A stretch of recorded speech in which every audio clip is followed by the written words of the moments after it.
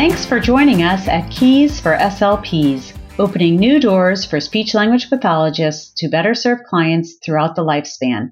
A weekly audio course and podcast from SpeechTherapyPD.com. I'm your host, Mary Beth Hines, a curious SLP who embraces lifelong learning. Keys for SLPs brings you experts in the field of speech-language pathology, as well as collaborative professionals, patients, and caregivers to discuss therapy strategies, research, challenges, triumphs, and career opportunities.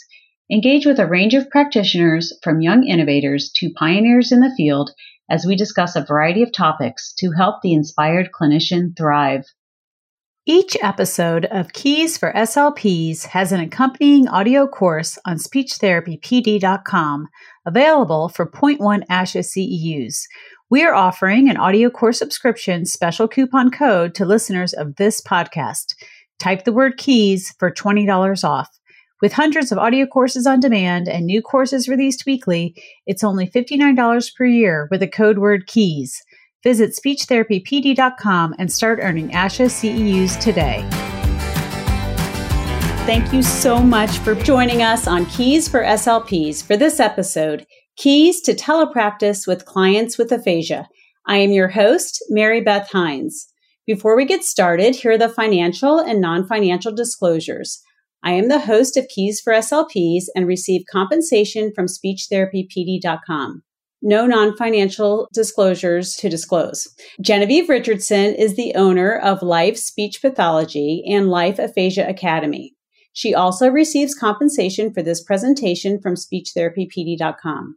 Genevieve's non-financial disclosures are that she is an ASHA member and participant in SIG-2 neurogenic communication disorders.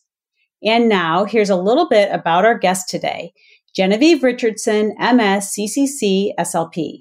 Genevieve has worked in telepractice exclusively for the last 8 of her 28-year career, working with adults in every rehabilitation setting. She is the owner of Life Speech Pathology and Life Aphasia Academy. She evaluates and treats adults with chronic aphasia across multiple states through her private practice. Through Life Aphasia Academy, she is dedicated to the spouses and families of stroke survivors by educating, empowering, supporting, and training those who want to be an effective aphasia practice coach. Genevieve has discussed teletherapy as a guest on Keys for SLPs in a past episode and through a webinar on SpeechTherapyPD.com. Today, she discusses telepractice with clients with aphasia. Welcome, Genevieve. Thank you very much. Starting with the assessment. How do you assess an adult via telepractice? Is this where I say very carefully? I think this is where you say very carefully. So, evaluation has really come a long way from when I started doing this 8 years ago to where we are today. So prior to the pandemic, that seems to be our line of demarcation for where things change for a lot of us that are clinicians. I did a lot of dynamic or formative assessment, just kind of getting in with the client and experimenting, seeing where they're breaking down, understanding where their goals are. Now, post-pandemic, many of our standardized test publishers are allowing the administration via telepractice. So one interesting fact I've realized is of all the actual tests that I own that I bought years and years ago, because I did home health, all of them are published by ProEd. And ProEd has made their stimuli and their record forms available for virtual use. So go to the ProEd website if you're interested in some tests such as the Ross Information Processing Test or the full Boston or the Boston Short or the Boston Naming Test. ProEd offers virtual stimuli. So you pay for it, and then they use a third-party app called Red Shelf, I believe it is, and your agreement as a speech pathologist with ProEd is that you're not going to make copies of their stimuli and you're not going to record their stimuli. So it is acceptable to show the stimuli via telepractice where the client interacts with it.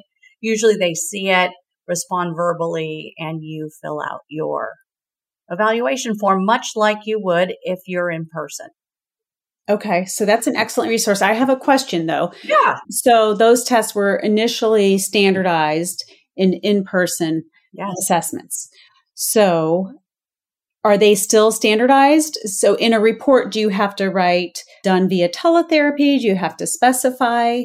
Yes. And ProEd has a document on their website that helps give guidance on that.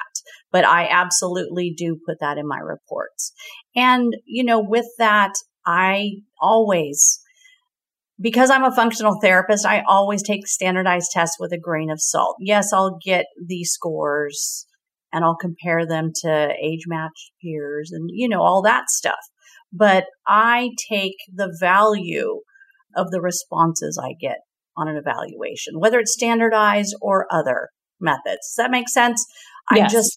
The scores are great, but that's not number one for me. I'm about understanding where the client is and where they're breaking down. And so I'm using the test as a stimuli, so to speak, to not only get scores, but to also really understand where they're breaking down. Where they are now and help you in writing those functional goals. Yes. Yeah, exactly. Exactly. So that's interesting. I would say I would call that a silver lining of the pandemic for you, that now you have a lot more resources. I think I have 5 tests that I already own that I just purchased the virtual stimuli for. Like the Ross information, there is no visual stimuli for it. So I can just give that test verbally, which is awesome. And I'm getting the same result as if I were in person with that test in particular. Well, that's great. Okay. Yeah. So you've added some standardized assessments, giving them in a non-standardized way. And then you have some functional assessments as well. I do a lot of functional assessments. I've really started incorporating more, do we call them surveys, questionnaires, just getting more dynamic information. I'm incorporating some of these questionnaires that I'm getting from the spouses or the significant other in the home to really understand where the person is functioning. So I would say that is a big change for me over the last couple of years since the pandemic. And are those questionnaires that you have developed yourself? No, there's a bunch of them online, and a few of them I can talk about. Aphasia needs assessment. These, you can Google all of these. They are free to use as long as you acknowledge your authors, the people that put them together. Community integration questionnaire is another one. Patient competency rating. Those are just 3 of these questionnaires that I use. I also use some non-standardized tests. Sometimes I don't want to give the Boston for whatever reason. Maybe I just need to mix it up sometimes. I like the Quick Aphasia Battery, which is out of, I want to say, Vanderbilt University. You can Google it, and it comes in, I think there's 3 different administrations. So you can, retest, and you're not going to get this, not going to get that learned response, potentially. It's never come up as an issue for me, but it does have 3 different versions of it, and it's translated into different languages too. So it's a nice resource if you have a multilingual person with aphasia. Well, that's great. And you have some clients who you have worked with over a long period of time. So being able to retest is really key to demonstrating progress. Yeah. Absolutely right. So some other non-standardized, I use the Philadelphia naming test, just because it just gives me a slightly different information than the Boston naming test. And sometimes I, as a clinician, need variety. The Arizona semantic test is another one that I use. So between standardized, non-standardized, just doing some general dynamic formative assessment based on tasks that I think are important for someone using questionnaires, I feel like I get a really good sense of who that person is and what we need to work on. It helps me find that direction I want to go, and then I continue to develop my plan as I do goal planning with my clients. Excellent. Okay, so what are since you're working via technology, what are some special considerations for technology, either for yourself or for the client or the family? An excellent and loaded question. So I will say, doing this for so many years, not every client is made for telepractice. I work with adults. I have never failed to get an adult engaged in telepractice, logging on their own in telepractice.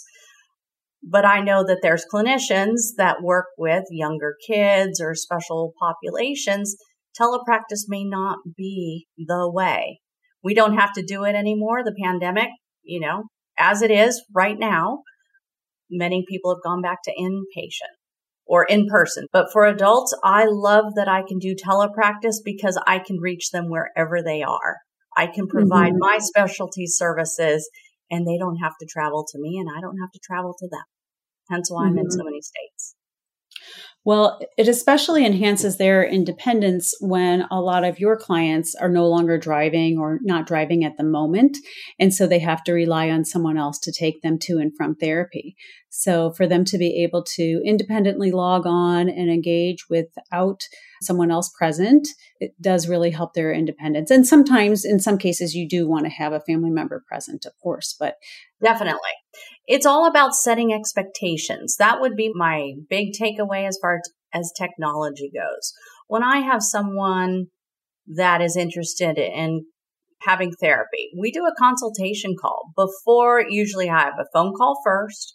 I get their email address and I have a telepractice guide that I send to them. It walks them through with screenshots and links, everything they need, whether they're on a Mac or a Windows computer or if they're on their iPad. I don't use phones. Phones are a no-go for me for telepractice. The screen is just too small for what I need to accomplish and how I like to work with my clients. So they get this telepractice guide. They work through it. If they have questions, they reach out to me. So we start problem solving before they even come on. Yes, it does take some extra time. Yes, I wish I had another person in my office that could help walk them through it. But also that gives me information about them. It helps me see their mental flexibility. It helps me see how they're interacting with, if it's the spouse that's with them, if it's a caregiver, whoever is with them. I'm getting information. So even though I'm not billing for that time, it's still information that is going through my head and helping me formulate my evaluation and my treatment plan for them. But you have to set these folks up for success. They don't know what bandwidth is. They don't know how to check their internet speed. What's Zoom? I mean, many of us know Zoom. Zoom used to be a noun. Now it's a verb, right? I'm going to Zoom with Mary Beth today. It's what I tell my kids. I'm getting on Zoom. It's the world has changed, but I've never, like I said, I'm repeating myself, but I've never failed to get someone on telepractice. And sometimes it's a new goal. Technology is not for everybody. Have a helper, especially for the evaluation. If you're going to have a spouse sitting there and you're going to test your person, especially if it's standardized, you need to let him or her know not to get involved unless you ask them to get involved, because then you start skewing your evaluation results if it's standardized. Set your expectations. Have an open communication. Allow them to raise their hand and go, hey, wait, what? So from that consultation, you know how successful or how challenged this person is going to be. And sometimes it's my initial goal is to get somebody to log in independently. Get into their email program, find the Zoom link, click the Zoom link, turn on their camera, unmute. This is all a goal. I may not write it down as a goal, but it's still an initial goal for this person. And I tell you, their confidence goes way up. Typically, what is the time post-stroke for your clients? Are they a month out, months out, years out? I'd say years out. Most of my clients have come to the practice 2 or more years post-stroke. Wow. Isn't that crazy? These folks are still getting better. That's why I refer to it as chronic aphasia. rehab just doesn't go long enough because these skills, language is complicated. Who says we can accomplish, get somebody back talking in 12 visits? It is not possible. Well, I'd like to see who has it, and I'd like to borrow their magic wand. Right. But aphasia therapy takes time. Mm-hmm. And we have to be systematic, and we have to work it every day. And we have to get the family involved or the caregiver involved. It is not me therapizing a client. When I was a young clinician, I was like, hey, I got the knowledge. Mr. Jones, you need to do this, that. That is not how I do therapy anymore. It is a team approach. I am a cheerleader. I do as small amount of cueing as possible. We all learned our cueing hierarchy. I really, really try not to use it. I let the person work it through. But I digress. I could talk about this all these topics all day. So I'll try and keep it to evaluation. So technology, train, set the expectations. Make sure they're sitting at a table with their face lit up. Don't let them have an open window behind them where you can't see their face and their mouth. We only get to work with a small amount of their body language, from just below the collarbones up. That's it. That's all we get to see. We need to be able to see it. It's really important. Absolutely. Now, you said so some of them are years post-stroke. So typically, how many months or sessions of therapy have they had prior to seeing you? Oh, that's a really interesting question. Most folks had not been doing therapy for probably more than a year, maybe 2 years. So they went through their inpatient, their home health, their outpatient. Maybe they got outpatient treatment for 3-4 months, and then they were discharged.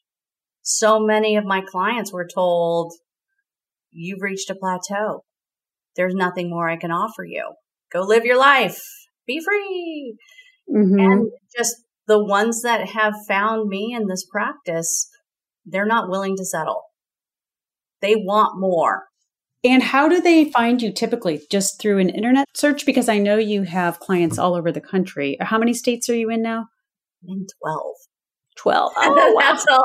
And a lot of my licenses are coming up for renewal. So I bet you are really looking forward to that interstate compact.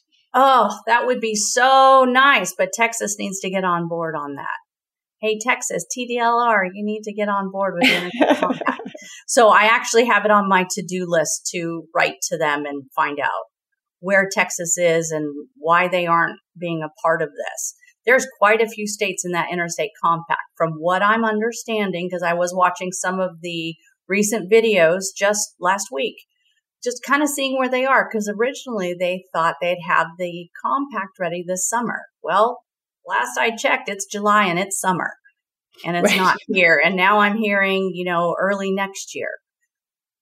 So what I understand is for the interstate compact to work, the state that you're sitting in, your state has to be in the compact for you to treat the other folks in that compact. Oh. But I may have that wrong. I didn't get to watch the whole video. It was kind of long and, I move on. I move on to things. But yeah, so Texas definitely needs to join for you to be able to use it. Absolutely. Wow. Yeah, that'd be really nice. Out of curiosity, how long you've done your consultation and then you do your assessment. How long does your assessment via teletherapy usually take? How many sessions and how many minutes? I have no idea because everybody's different. So I actually had the opportunity to do an in-person assessment, somebody here in the Austin area, and I spent 2.5 hours at his house. It wasn't all direct standardized testing. It was a lot of talking and really understanding where he was because he's 50 years old. He is in a high-tech job. And he has very specific goals specifically for working and his role at his company. So we were just really digging into it. But I tell you, it was so nice for me to be back in somebody's home because I've done home health therapy the biggest part of my career. So I always loved doing the functional therapy and being in the house and seeing how they interact with the dog. And, if the doorbell rings, if the phone rings, all of these things. It's great information. So in general, I would probably say at least 1 hour of testing, but then there's surveys that go out. I send electronically to the family. They can fill it out through my practice management software. So it's all HIPAA compliant and all that good stuff. And then I may follow up the second session and gather a little bit more information. But usually by the second session, we are well into talking about goals. But then again, for me, I'm not compartmentalized. I'm talking about goals from the time I see them on consultation. So it's not linear.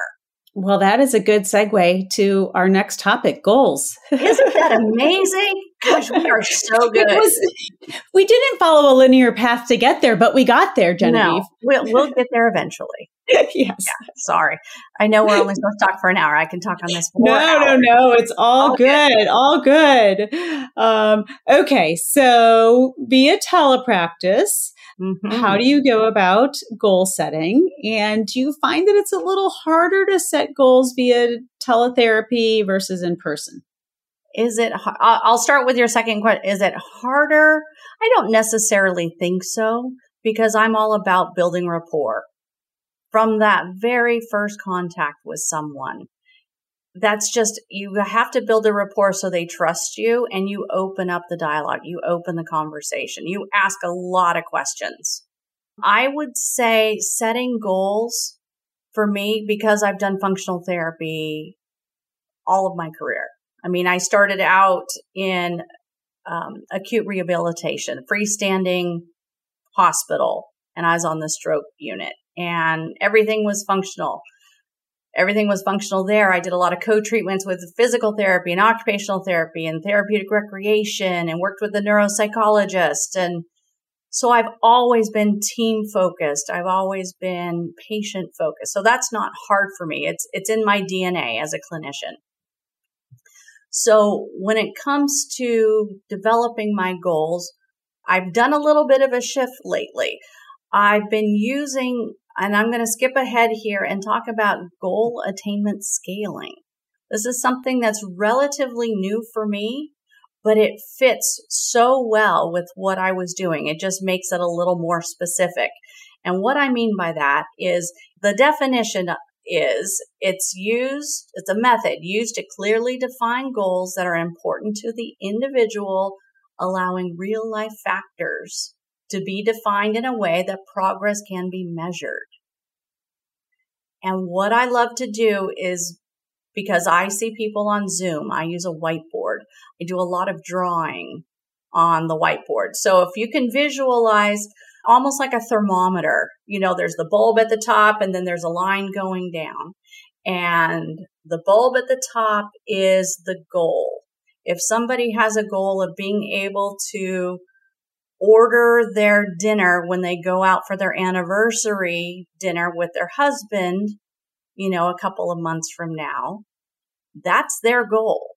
So then what we do is we use this kind of thermometer in a concept to define where they are now, and then what are the steps of progress to get to that ultimate goal. My clients love this. It is their goal. We're breaking it into pieces. They see the path we're taking and why we're doing it. And it's measurable. It's measurable. They can move from, maybe a level 5 on this is ordering with a script in a quiet environment, in a structured, quiet environment. Maybe a 7 is using that same script, but they're able to order in a noisy environment. This is all stuff we've all done for treatment. This just makes it really visually apparent. Even if my folks can't read great, they respond great to this method. So I'm incorporating this in everything that I do. We can look at skills. We can look at the strategies. We look at context that they're using to work their way up to that ultimate goal. We can look at number of communication partners. We can talk about how noisy or distracting is the environment. All of these things can be measured and documented, and they can see their progress and they can understand. The most powerful part of how I do treatment is that the client understands where they're going, where they started, where they want to go, and how we're going to get there. You don't need to see some of our goals, 80%, with minimum queuing, blah, blah. They don't care about that. They want real life, tangible, that's meaningful to them. Mm-hmm, mm-hmm. I love this. And able to see that they're climbing up that thermometer. They are. And I think of it as, it looks like an old style thermometer with that big old bulb at the top. You can draw it any way you want. You can make it, horizontal. It doesn't matter. The point is you're making progress. You've defined what those parameters are and how you're moving. So that's how I like to set goals. And just to clarify, you use the whiteboard on Zoom and then you save it for each client or for each activity? Do. So we're getting, but this is part of me and this is part of how I do telepractice. So when we were looking to change to an official billing system, electronic medical record, what was so important to me, because I started telepractice 8 years ago using WebEx. WebEx has a lovely whiteboard. You can draw on it. You can change the colors. You change the font. You can do whatever you want on it. The only thing you can't do is drop pictures onto the whiteboard. Okay. So that's how I started. So that's part of how I developed as a telepractitioner, because I had that whiteboard and because I'm working with adults that can read, or at least, they can recognize the letters. They know that those letters have meaning. They know when they're put together in a certain way. They make words. It's very different than if you're working with a kid where you're trying to teach them those things. So with the whiteboard, Zoom was my platform. WebEx, we drifted away from it because it just seemed to take more bandwidth. And Zoom, we can get away with less bandwidth. So if somebody's in a rural location, then they're still more likely to be able to get on with a Zoom than with a WebEx. Okay. Anyway, But the whiteboard is my tool. Everything goes on the whiteboard. I put the date on it. I put their initials on it. When we finish with a whiteboard, it gets saved as a PDF, and I have a HIPAA compliant storage system that I share with each client. Only I can get into it, or the clinician that's treating, and that client. So it is very restricted. Nobody else is getting it. What the whiteboard does is allows me to share with them the words, the sentences, the concepts we're working on. So my expectation, and it's not just an expectation, all of my clients have been trained. They know how to get into that folder. They know how to pull up their whiteboards, and they are expected to practice. I can put their strategies on there. I can put their goals on there. Anything I need them to remember and to reinforce, it all goes on those whiteboards. The beauty with Zoom, you can have unlimited amount of whiteboards. I can have 8 whiteboards. That's a little much because then I have to rename all of them and that gets to be a pain. But the point is the client has access to all that. Then they can practice. They can come back with questions on the next session and we can keep moving forward. That's one of my favorite parts of telepractice. I give my clients more information and more homework ability because I'm on the whiteboard than I ever did when I was sitting across from them at a table and handwriting stuff out. Mm-hmm. They also get that multimodal, they're getting that visual input. I may not be targeting reading. They're still seeing it. They're still comprehending some of it. Doesn't matter. We're going to get into treatment a little more and we'll talk some more about the whiteboard, but it is absolutely my favorite tool for working with adults. Excellent. Excellent. Okay. So you create your goal on your thermometer, on your whiteboard, and you really focus on whole person goals that are centered on the life of that individual. Can you talk a little bit more about that? Yeah. So let's say I've determined they've got some phonological things going on during the evaluation. My goal is not going to be working on that sound letter correspondence necessarily.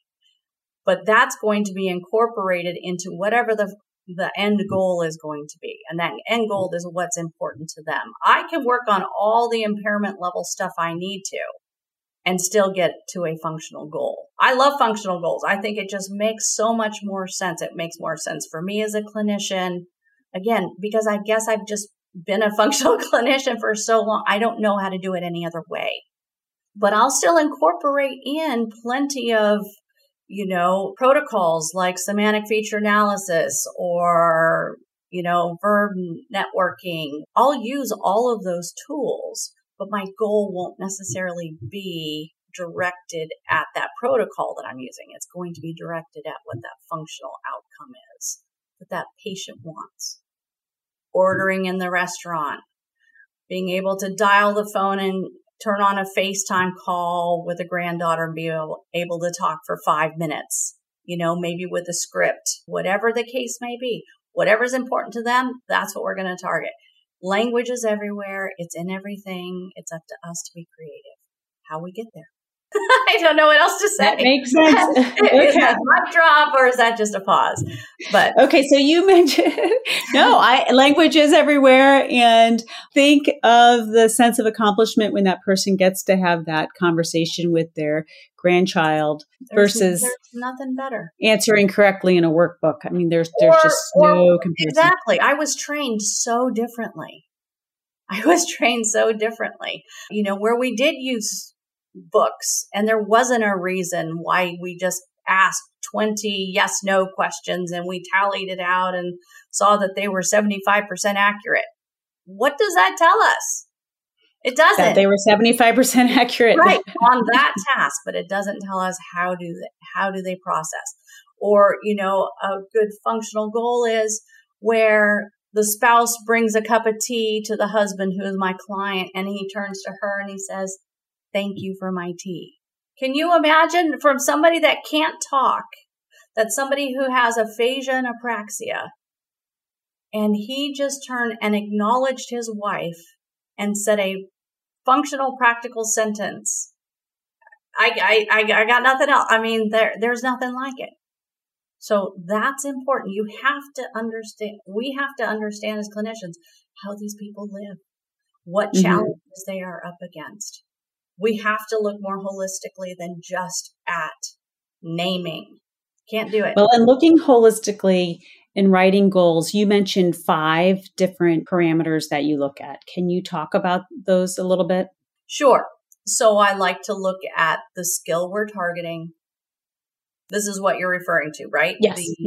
The strategies that we're using, whether it's script training or being able to read, words that are on a page to help prompt them to move forward.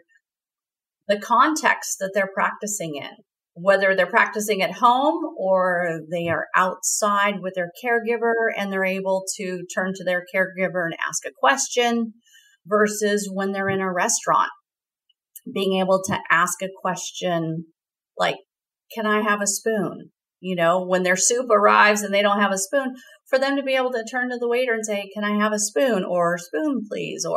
So that's just working in different contexts.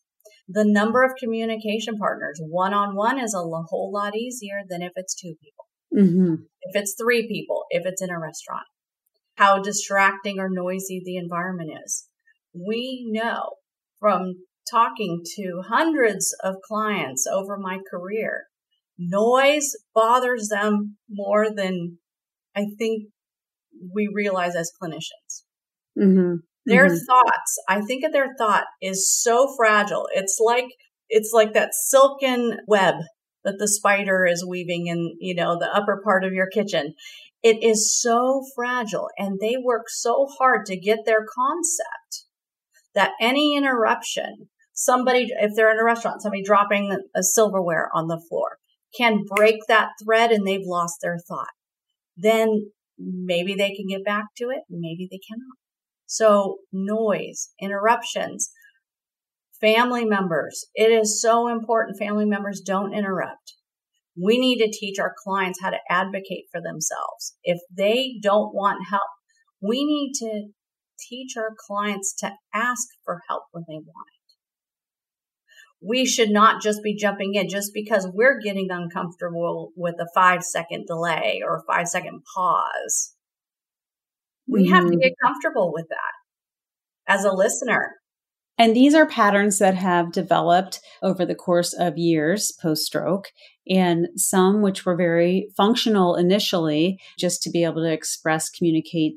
Excellent point. And communicate wants and needs. But after 2 years, they can kind of become habits.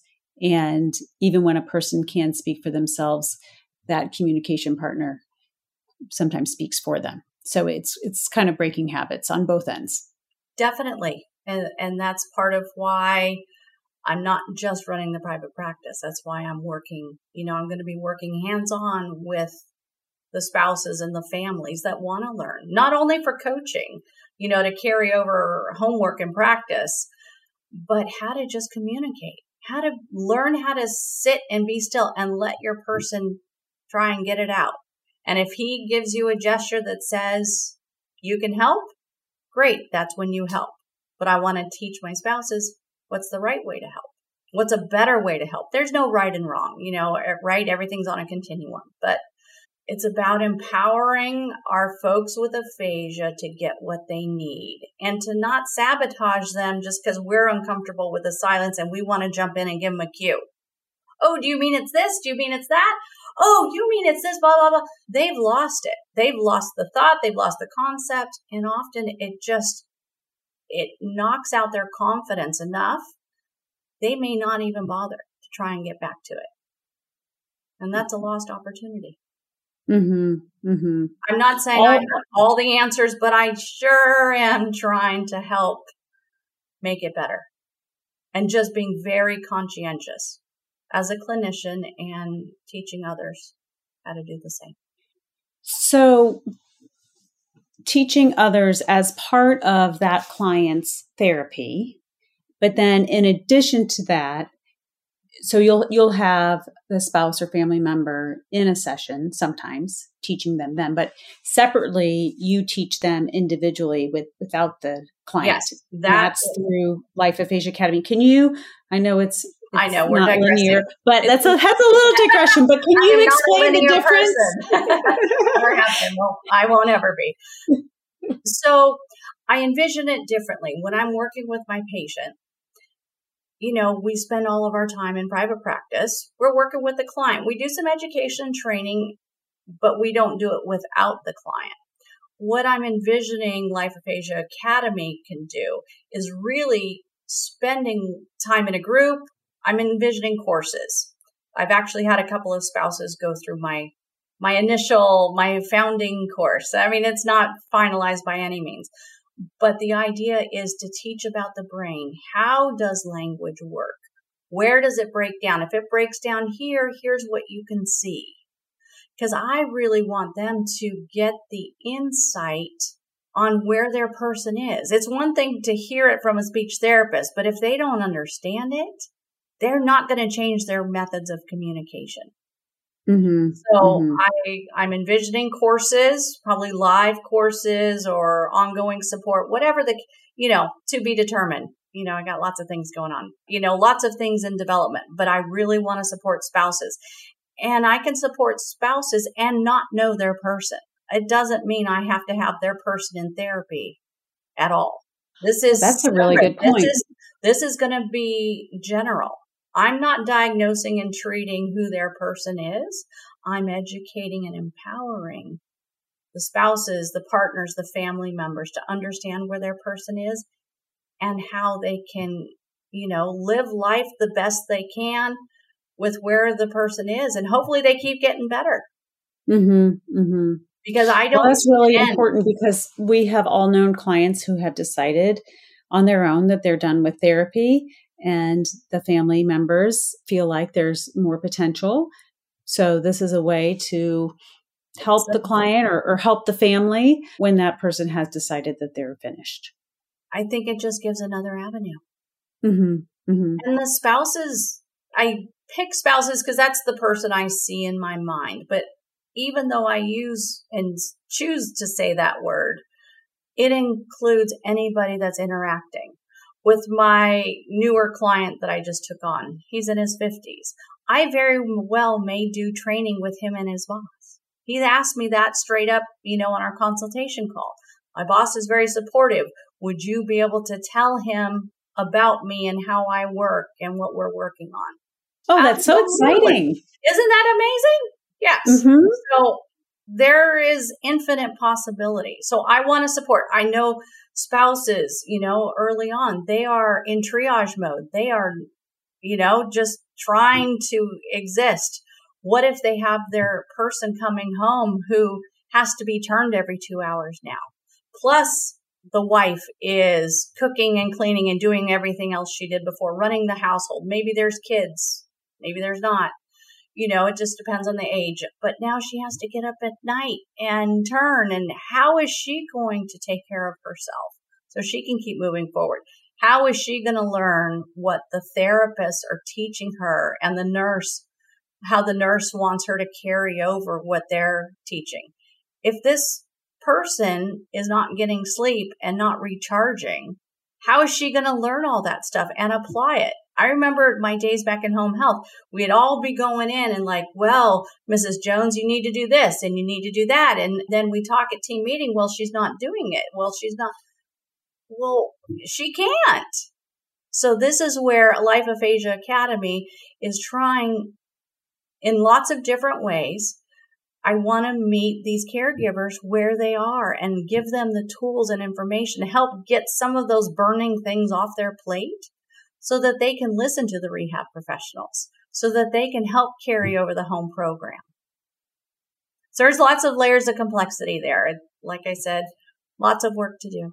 Well, it's exciting, and it's a really valuable resource that you are providing families and communication partners of people with aphasia. So thank you for taking that idea and running with it. And it's exciting to see where it'll go. Yeah, we'll see where it goes. I need help. People want to get involved with this. I am more than happy to share the load. There's lots of ideas out there. Lots of ideas, lots of different ways. Well, I know. So one of the things you mentioned was, helping family members, communication partners with functional therapy and homework. But before we get into that, I wanted to touch base on some people might say, well, you're working on functional therapy, but are you helping with the impairments? And I know you mentioned earlier that you do help with the impairments through therapy. So can you talk a little specifically about what you do to help with the impairments? So it just depends on, obviously it's very complex depending on who the person is and where they are. If there are functional impairments, let's say it's phonological and they are not understanding the sound letter correspondence, we're going to work that into our therapy, but we're still going to keep functional goals. And I'm going to do a lot of education because stuff like that needs a lot of practice. So I'm going to try and get the caregiver and the spouse involved with that early on so that they can really be practicing that at home because they don't need me doing that the whole session. Does that make sense? So We're sharing the load. We're trying to be smart about it.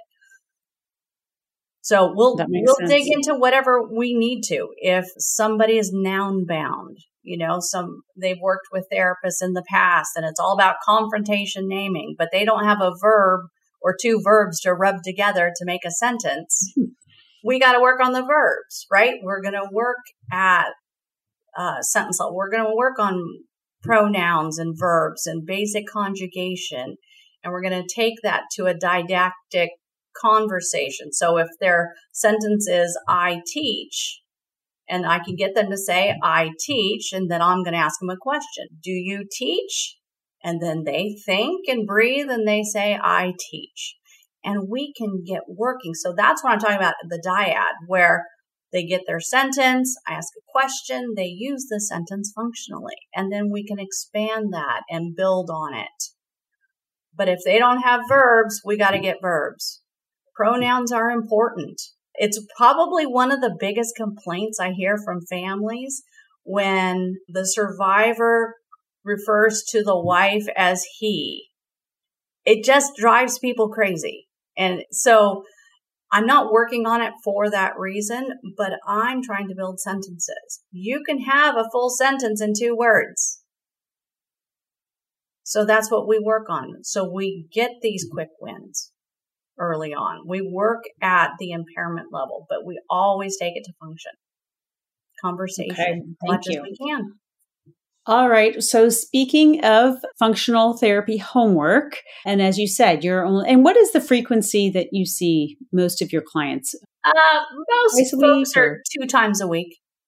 Okay. And they're half an hour, 45 minutes, an hour, just depends. About 45 minutes. Yeah. Okay. I have some people that like to work an hour. I have some people that like to work more often, that they'll do 3 times a week for 30 minutes. Okay. We find a balance. Some are really busy. They have big social lives. And so I work really hard to keep a consistent schedule for them. If that's just, again, how I work. And I also like a predictability in my own schedule. But we're starting to play with some more intensive treatments, doing a longer session, maybe 1 time a week with a heavier homework load, especially if there's a spouse or caregiver that can be trained in these areas to work and to really carry it over and have intensive practice throughout the week. Okay. So tell us about your home program and the homework that you give. And will you also mention how, I know it depends upon each individual client, but in general, how long do you expect someone to practice, or are they actually practicing throughout the day? Great questions. So it depends. That's my nice vague answer for you. I do want people practicing throughout the day. So if it's something that's repetitive, where I hate to call it drilling, but it's where you're just trying to get in a lot of repetitions and practice, that's, I think, best done in chunks of time. Most folks wear out quickly, but also knowing that building their endurance is an important component as well. So if I know that in treatment, they're worn out in 20 minutes, we'll be real strategic about, each week we're increasing that time of homework practice. But I love people to practice when they're tired. I like them to practice when they're fresh because, right? Again, it's not linear. That's a good point. I mean, so often we say, practice when you're awake and alert and feeling fresh, but maybe the practice when we're tired might be more important. We may have to implement more strategies, but isn't that a great practical application? They're tired and they might need a little more support. The spouse can be trained how to support them more at those, because we can't make all the families. So let me go back. What if there's a family event, a meal, a holiday, whatever, and because of young grandkids, family's not coming over till 6:00 at night, but we know that this guy gets really tired right around that time. Well, then let's train the spouse how to support him at those times. Let's teach him how to advocate for what he needs. If he needs people to just talk a little slower, maybe it's a card he holds out. Maybe it's a gesture he uses, and the family's been trained on what that means. I want my folks involved all the time. I want them interacting. I don't want them pushed out just because they're tired, because we all have to persevere, don't we? Yes, we do. So, so homework, I want people practice. You asked how much time. I want 3 hours a day. Am I going to get 3 hours a day? Probably not. But if we can chunk it and keep it fresh and have a couple of different tasks that they can alternate so that they're not getting worn out, awesome.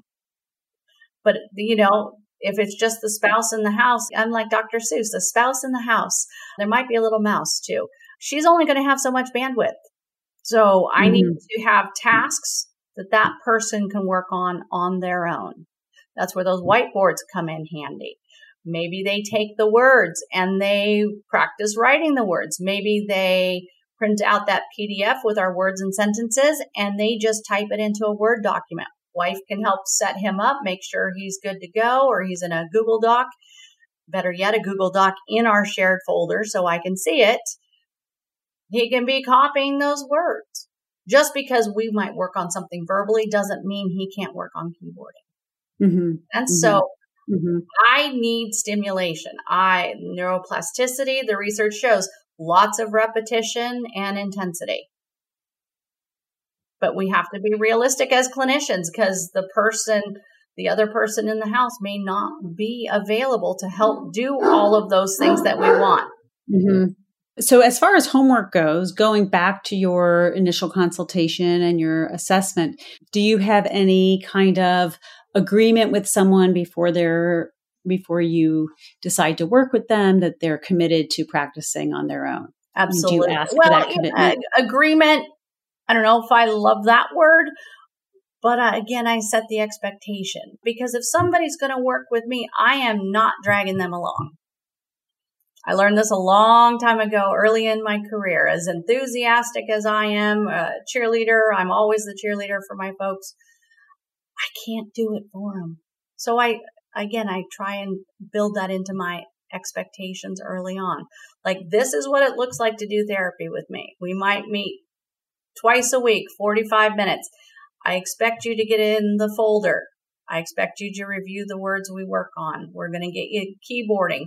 We're going to get you logging into all your Zoom sessions. If for some reason you don't get the Zoom link, I expect you to call me on the phone, and whatever we need to do for supports, whether the wife types out or writes out my phone number in large numbers. We've practiced them using the phone. They know how to do it. They know where to find it. I mean, we put all these things in place.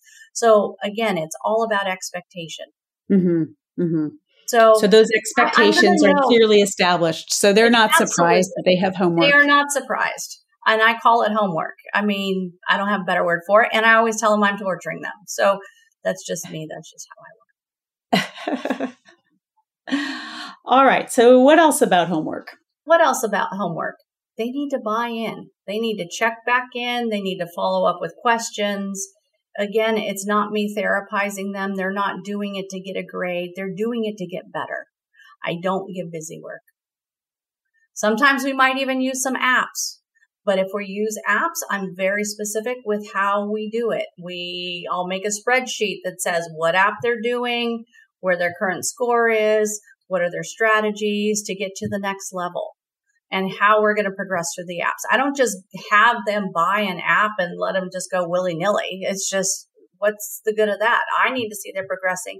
They need to see they're progressing, especially if they have to work hard at it. Yeah. So there is a place for apps for sure.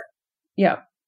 So would you say you use apps with most clients in addition to everything else, or? No. Part of it is some folks don't have, some of these apps need an iPad or a tablet. Mm-hmm. They don't have it. Mm-hmm. So, we find other ways to do it. We get creative. So we've talked about client buy-in, and it is really important and to have those expectations set.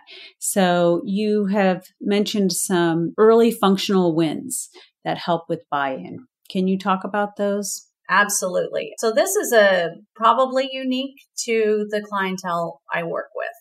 The chronic aphasia. Sometimes they've developed some really bad habits. We talked to, we kind of alluded to this early on in our talk.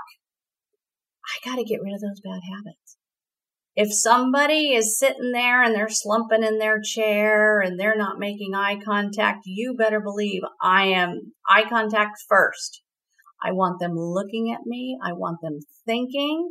They have to get uncomfortable before they get comfortable. It is just one of those things because I think most clinicians, I won't even say clinicians, most people respond well to eye contact, a little smile, a little encouragement. We have to have eye contact. So that's a quick win for me.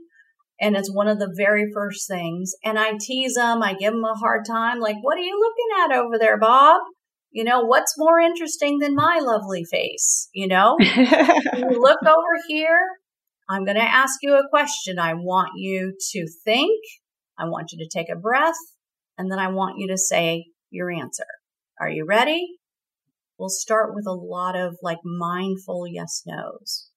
Just simple. It could be orientation questions. It could be personal. It doesn't matter. the stimuli.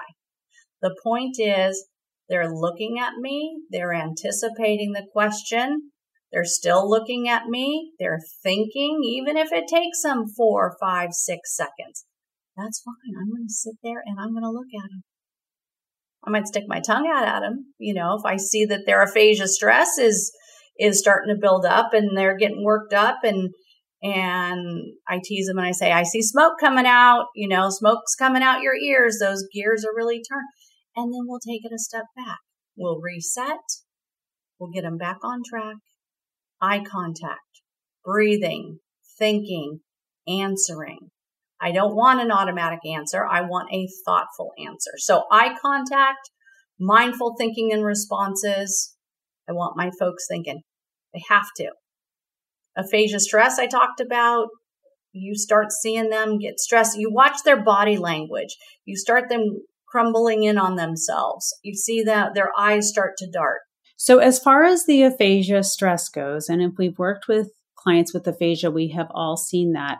Have most of these clients who are coming to you 1 year, 2 year after their incident, have they actively worked on that stress, or it's more of some of those outward signs of stress become coping mechanisms and they don't actually acknowledge it?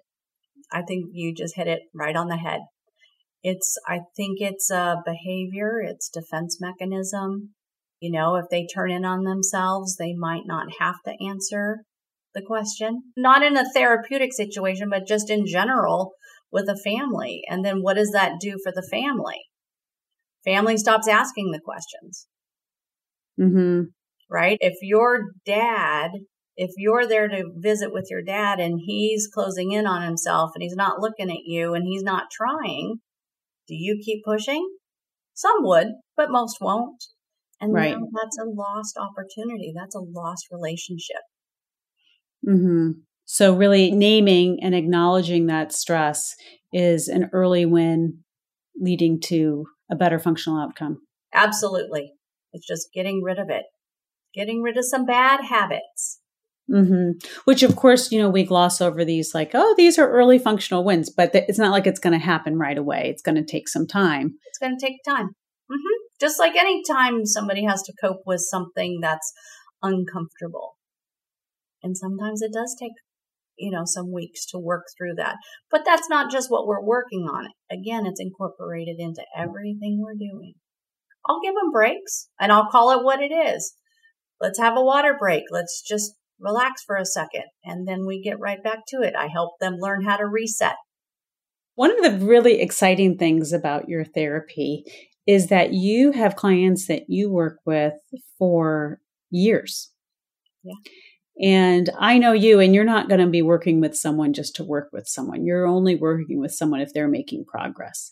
And to think back to what you and I are around the same age, what we learned in school about plateaus, it's really exciting to think that years down the road, people can be making significant functional progress. Absolutely, because what their interests might have been a year ago and where their interests are now can totally change, right? Because their language, their speech has come along and now they're out in the community more. Maybe now they're involved in an aphasia book club and that's what they want to work on. I have a wellness program where it's completely client focused. We work on, there's the functional goals, there's the working with insurance or in Medicare parameters, things that are medically necessary. There's that part of it. And then there's this other fun part. If somebody wants to be in book club or do movie reviews, let's have at it. Let's figure out a way. I'm still using the concepts that I know of language, but this is not a medically, somebody being able to give a verbal movie review is not medically necessary, but it's fun for them. And if that's what they want to work on and they're getting value out of it and they're interacting more in the world and with people, who am I to deny them that? So there's options, we have to think outside the box. And that's really what this chronic aphasia population has taught me. Mm-hmm. There is not a plateau. Maybe the therapist is plateaued. But I think as a clinician, and I remember when there were times when I'm like, I got nothing else. My toolbox is empty. But then it's my job to get them to that next level or to that next person or to give them resources or other places they can go. I will never tell somebody they've reached a plateau. I might have reached a plateau, but I'm where I am in my career where I can acknowledge that. Been around the block a couple times. But it is a part of this comes with time, right? And experience and practice. I've done a lot of reflecting back on my early days as a clinician. It's been pretty eye-opening to see how I have evolved as a clinician. And I became involved recently with the University of Texas health system down in San Antonio. I had my first grad student as an intern in the spring. And I love what they're doing in that program. They are teaching these young clinicians not only their skills, the hard skills, but these clinicians are coming in with some soft skills too, meaning they're about building rapport. So I had the opportunity to be in San Antonio. I'm in Austin, but I was in San Antonio for 2 weeks working with 6 different grad students, and they were great, fun. But I see where they are, and so I'm really trying to help them. The hard skills come, right? You get better at giving tests. You get better at scoring tests. You get better at interpreting the results and writing your goals. All that comes. But if you can't build rapport with your person that's trusting you, you're not going to make near the gains as you would as if you had that rapport.